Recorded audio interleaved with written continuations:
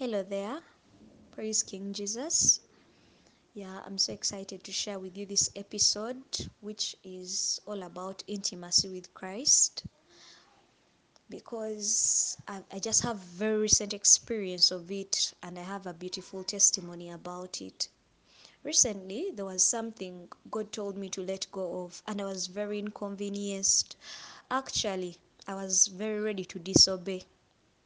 Then there came this dream that warned me that if I disobey, things are going to be so bad. So I let go of it, not because I wanted, but when you get married to someone or during courtship and your partner tells you, I do not like that, you may let go of it, not because you no longer want it, but for the sake of your partner. So a few weeks after telling me to stop that thing, I happened to start contracting breast cancer to my left. And then the voice of, like, I was in pain and my mom told me, go to the hospital. And I was used to telling people my problems, but after some time I realized no one really has the solution to my problems, especially this time. So when she told me go to hospital, I was like, first wait, I'm going to go. I started doing things here and there, confusing. But in my heart, I was like, I have to first talk to God. I have to first inquire, why did He let this happen? I have to first hear from Him. So deep down, the Holy Spirit asked me, so what next with cancer? So I was like inside me, I wasn't talking out loud. So inside me, I was like, I think I can just go on to serve God. At least I have an opportunity to know when my life is ending. So I just live the rest of my life serving Him and go to heaven. Isn't that the big deal?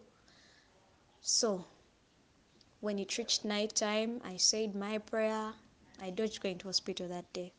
So I said my prayers and then I told God, God, I'm in pain and you know it. But what I'm confident about is that you have spare parts in heaven for everything. I am leaving this to you. Please take away this pain. So I went to bed and all I wanted was Him to say something about the situation, or a sign, or I don't know. I was just waiting for His go ahead. So that night I have this dream whereby I go to a cobbler to take my one shoe to be mended. And then this cobbler, after fixing my one shoe, he tells me, bring the other shoe. And then he fixes two shoes of mine, a pair. So I tell him, so how much is fixing these shoes? And then he's like, you girl, are you serious? Don't tell me you came here without money.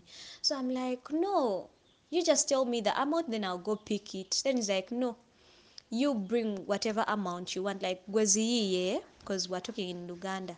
So I leave him and then I go to pick the money. So my original intention was to give him 1K, but then I was like, but he has fixed two shoes, let me give him 2K. So when I wake up, the meaning of the dream is that currently I had taken one side to be mended. I was feeling pain to my left, so I had taken one side. But because God knew that in the future the other side was going to be affected, so he asked me to bring the other shoe, and then he also fixed it. And then somehow God doesn't do things completely at zero price. That is why he told me, how can you bring your shoes here to be mended without paying anything? So he told me, so that is, the 2K was fasting 2 days. But when you look at it, at first we think God's things are difficult, fasting, praying, and all that. But then, if actually this cancer had gotten out of hand, if I hadn't trusted God to take my issue to Him, you know how much the cost of treatment for cancer is and everything. They can even, how do they call it, where they cut off the body part? I've forgotten the name, but whatever it is. So it is a very big testimony to me.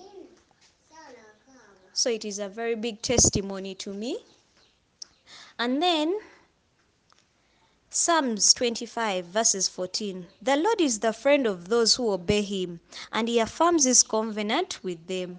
So he is a friend to those who obey Him.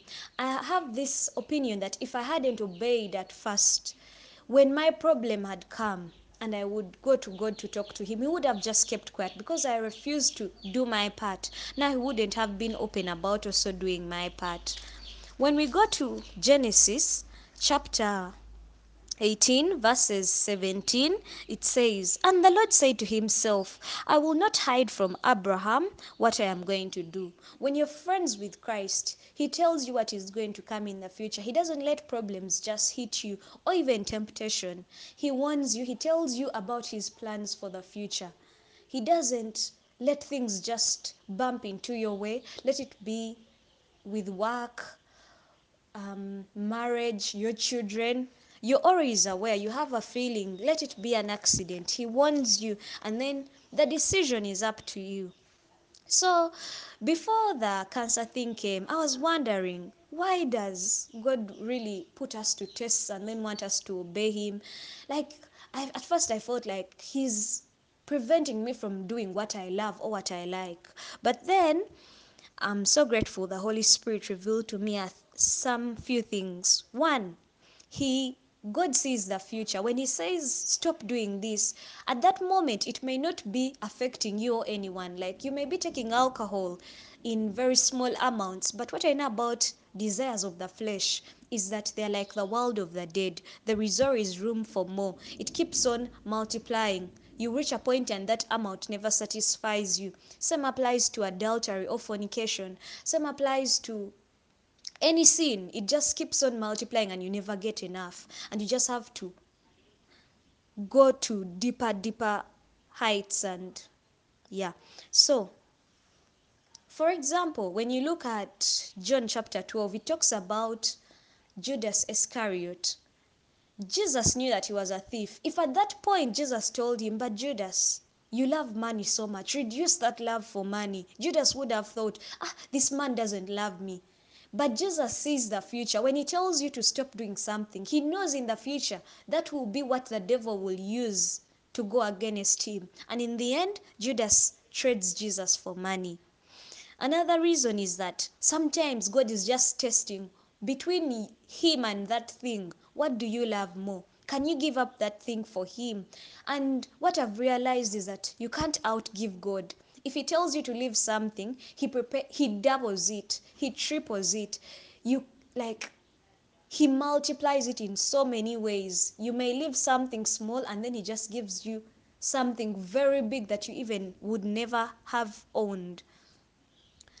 So, what I want you to know is that when you become intimate with God, for example, Abraham, God gave him a son, and then he says, "Abraham, take your only son, the one you love so much, and offer him as a sacrifice to me." Abraham couldn't say that, "No, let me give you Ismail instead." No.